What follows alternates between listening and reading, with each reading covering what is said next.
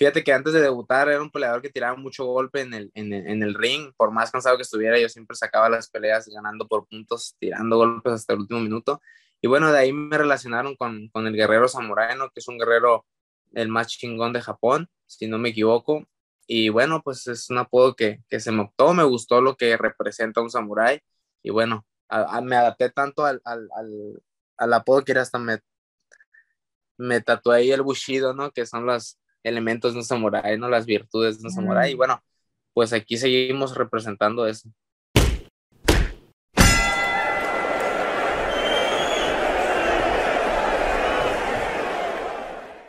Te regresamos con otra edición de la serie de entrevistas de RBR Recap, presentado por Round by Round Boxing. Aquí tenemos al gran contendiente en ascenso de peso super welter, Damián el Samurai Sosa. ¿Cómo estás, hermano? ¿Qué onda, Gaby? Mucho gusto. Pues mira, aquí feliz de ya comenzar una entrevista contigo. Aquí andamos ready ya. Gracias, como siempre, por tomar el tiempo. Primeramente, queremos saber de dónde viene el apodo Samurai. El apodo samurái, fíjate, te comento, no me gustaba de principio, no decía, ¿cómo que el samurái? Pues sí, a mí con qué me relacionan con un samurái, pero fíjate que antes de debutar era un peleador que tiraba mucho golpe en el ring. Por más cansado que estuviera, yo siempre sacaba las peleas ganando por puntos, tirando golpes hasta el último minuto. Y bueno, de ahí me relacionaron con el guerrero samurái, ¿no? Que es un guerrero el más chingón de Japón, si no me equivoco. Y bueno, pues es un apodo que se me optó, me gustó lo que representa un samurái. Y bueno, me adapté tanto al apodo que era hasta me tatué ahí el Bushido, ¿no? Que son los elementos de un samurái, ¿no? Las virtudes de un samurái. Y Mm. bueno, pues aquí seguimos representando eso. Mucho ¿Y honor, claro. cómo fue tu inicio en el boxeo? ¿Cuándo empezaste de dónde vino ese gusto para el boxeo? Sí, pues mira, realmente el gusto siempre mi padre desde morro, él me decía, hey, métete al boxeo, estás fuerte, te veo cualidades. Pues realmente yo siempre era pelea, pues me peleaba en la calle, cosas así, ¿sabes? Nunca me interesó el boxeo hasta que pues decidí un día, estaba en la universidad y trabajando y pues no quería nomás hacer eso, ¿sabes? Trabajar, estudiar, ¿no? Lo que todo el mundo hace. Yo tenía algo más, no sé, siempre desde chico he sido muy imperactivo y tomé la decisión un día, me llevé a mi mamá, a mi hermana, me acuerdo muy bien, me las llevé a un gimnasio que está ahí por la casa, donde yo sabía que entrenaba un entrenador que conocí de más chico, que yo sabía que él era buen entrenador. Y me las llevé, le dije, buenas tardes, pues vengo aquí a inscribirme, pero pues yo quiero, no vengo nada más a entrenar, yo quiero ser algún día campeón mundial. Y fíjate, tenía 17 años cuando fui, 7 18 años cuando fui a hacer eso. Realmente yo lo decía y ahorita me pongo a analizar y le digo a mi mamá, oye, apenas lo estábamos recordando, y le digo, oye, sí, cierto, mamá, ¿te acuerdas que yo fui bien decidido? Y sí, desde ahí, desde los 18 años, yo, desde el primer día que pisé el gimnasio, siempre fue de lleno, ¿sabes? Siempre fue disciplinado. Dejé las cosas de la calle, dejé de consumir cosas que pues en la calle vas encontrando, ¿no? Y bueno, pues el boxeo cambió mi vida, ¿sabes? Soy la persona que soy por el box ahorita, claro. Eres más disciplinado, te cambió la vida totalmente, ¿verdad? Totalmente, claro que sí. Encontré el rumbo, ¿sabes? De andar ahí nomás vagando y haciendo lo que la sociedad a veces nos pone en la tele. Pues no, realmente me logré encontrar y bueno, aquí seguimos firmes en el camino. Allá este es el camino de Damián Sosa, ¿verdad? Ahí al samurái, Al que no sabía Samurai. que existía, Sí, no, qué exactamente. bueno, qué Sí, bueno. realmente pues nunca hice nada de ejercicio yo, ¿sabes? Hasta que encontré el boxeo. Y Y gracias a ujú. Dios, Y todo bien. Ujú. tu entrenador es Joe Vargas, ¿verdad? ¿Y cómo es eso? Porque entiendo que él entrena en San Diego, pero tú vives en Tijuana, ¿verdad? Así es. No, pues mira, Joe Vargas tiene alrededor de 1 año y medio, 2 años que está con nosotros. Mi entrenador con el que yo inicié se llama José Luis de Aro, le Mm. dicen el oso, aquí, así, aquí en Tijuana y en todas partes lo conocen como el oso. Él es el entrenador con el que yo inicié y el que me ha enseñado todo lo que sé hasta el día de hoy. Y Joe Vargas lo conocí una vez en un campamento que estaba yo con un guía.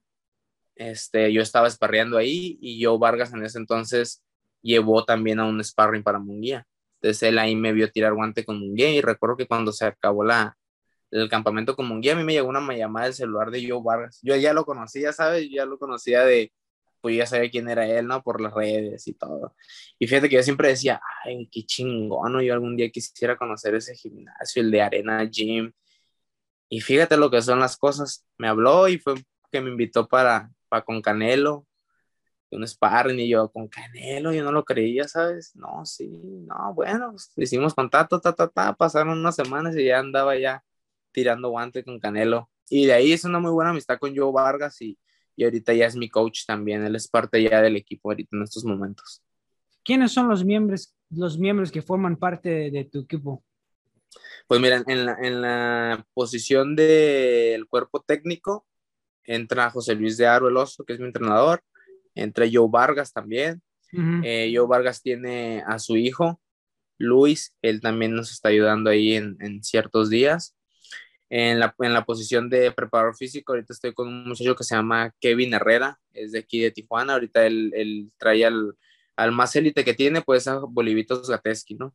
Y bueno, pues ahí andamos con la mancuerna. También a mi nutriólogo, Carlos Segovia, ese es fundamental en mi equipo. Ujú. Y bueno, ese es el equipo que yo ahorita traigo. Y vamos a volver a lo de Canelo y Munguía porque me gustaría saber más del sparring y cómo fue, pero si nos puedes clarificar un poco, naciste en la Ciudad de México, pero vives en Tijuana, ¿cuál de los dos representas?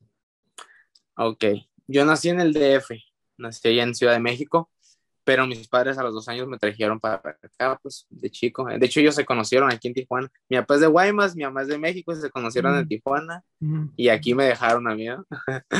Pero no, a mí me encanta representar a los dos. Siempre que me dicen, soy de México y de Tijuana. Por eso siempre les digo, por eso estoy bien duro, güey, porque soy mitad mexicano, mitad tijuanense. Hay una gran rivalidad entre un boxeador de Tijuana y un otro boxeador de Ciudad de México. Tuvieron una gran trilogía, Eric Morales y Marco Antonio Barrera. ¿Cuál te gustaba más de los dos?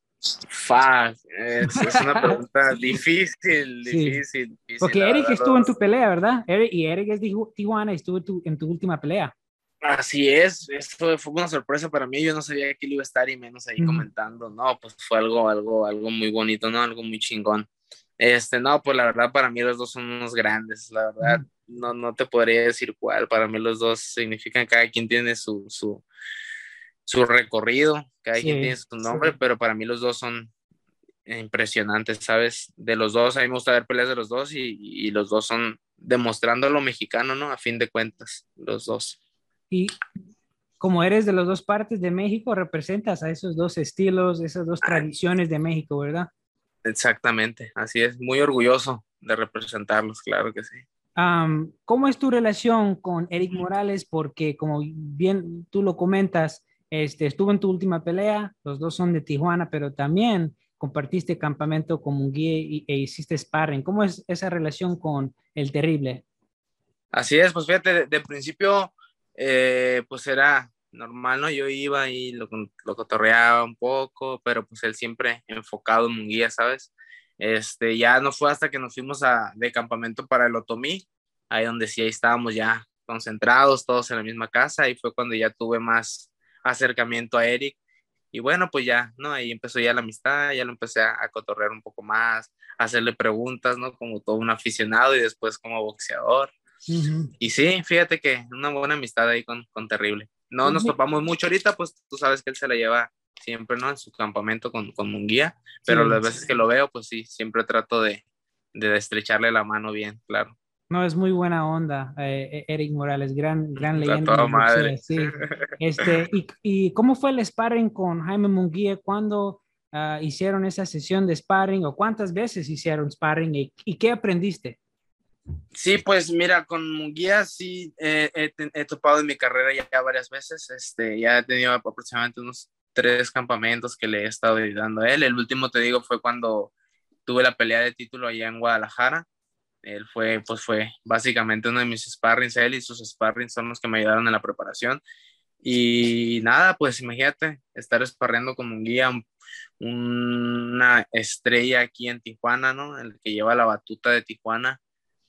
Pues para mí, desde un principio, desde las primeras veces que yo pude hacer sparring con él, pues primero fueron nervios, ¿sabes?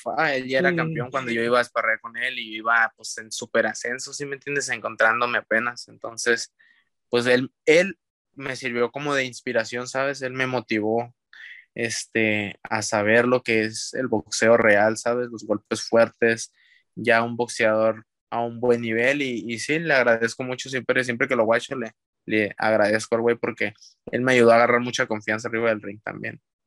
Y también Y con también, el Canelo Álvarez, no hay un nombre más grande dentro del boxeo mexicano hoy en día. ¿Cómo fue el sparring con Canelo? ¿Qué aprendiste de él? sí, no, pues imagínate Canelo también, Canelo a él le gusta mucho platicar, ¿sabes? O sea, enseñarte, decirte cómo puedes, darte el consejo de que tú puedes hacer lo que tú creas, quieres, ¿sabes? ¿No? De con Canelo yo salí también con otro chip ¿Inspirado? mentalmente Sí, sí, y no, o sea, Canelo me ayudó mucho en la cuestión de, de creer en mí, ¿sabes? De saber que de donde él está, todos podemos estar, ¿sabes? claro que Sí, sí. no, pues fue una motivación gigante, ¿sabes?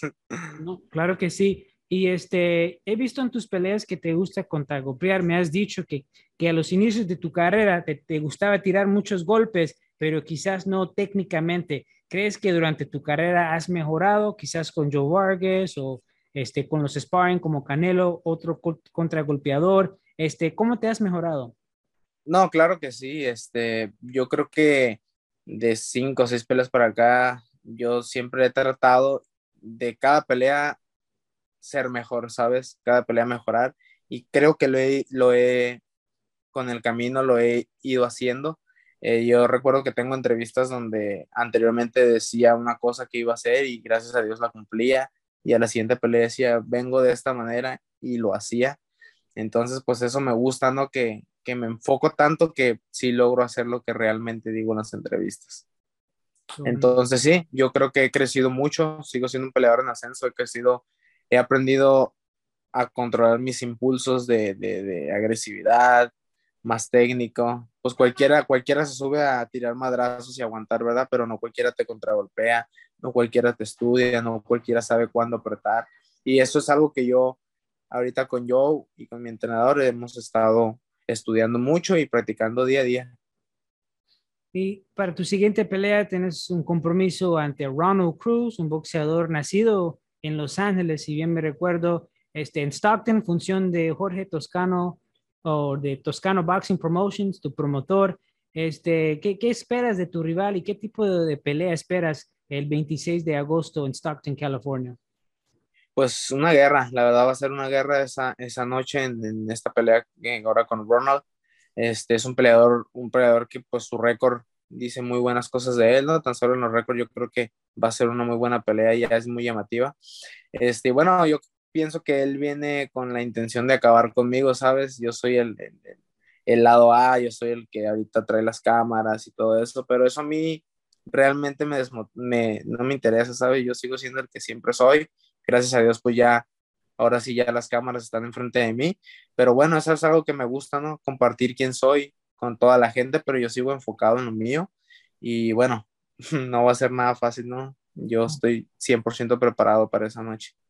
Y la división en la que estás ahorita es una división cargada de muchos peleadores buenos, pero lo que lo destaca de las diferentes divisiones es que hay un campeón indiscutible. Se me hace que solamente hay tres en la actualidad, pero dentro de todo el boxeo, en 154, 168 con Canelo, y no me acuerdo el otro peso, pero es diferente, es distinto de los demás porque tienes solamente a una persona que puedes ganar para ganar un título, ¿verdad? En otras divisiones puedes ganar un título vacante, pero aquí, por así decirlo, hay un gatekeeper. Si no pasas por Charlo, no puedes ganar un título. Entonces, si me puedes platicar un poco de lo que piensas acerca de él y de los otros peleadores en esta división.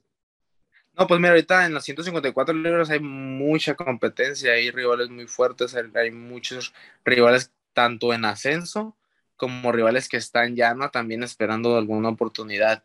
Y ahorita, pues tengo entendido, ahorita está Charlo, tiene 4, creo que el del CMB lo tiene este muchacho Sebastián Fundora, Mm.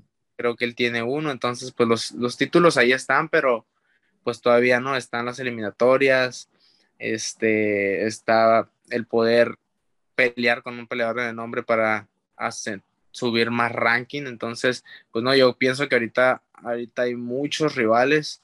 Está Castaño, ya ves que Castaño le tocó perder ahora con Charlo. Entonces hay muchos rivales muy buenos que podrían ser un buen rival para mí, ¿no? Para subir y buscar esa eliminatoria más adelante, claro que sí. Ya me acordé, el otro campeón indiscutido es Devin Haney. Se me hace que hay tres. Canelo 168, Charlo en 154, Devin Haney 135. Sí, apenas. Ya me acordé. Pero con Castaño, para mí, él es el ex campeón mundial de la OMB. Si no hubiera peleado con Charlo, él hubiera sido el que con el que te tocaba pelear, porque tú estás clasificado dentro de la OMB. Entonces, ¿cómo es una pelea con Castaño? Para mí, en lo personal, sería interesante porque tú eres un boxeador demasiado grande, macizo, así como él. A ti te gusta contragolpear, a él le gusta ir hacia adelante. Entonces, ¿cómo sería una pelea entre Damián Sosa y Brian Castaño?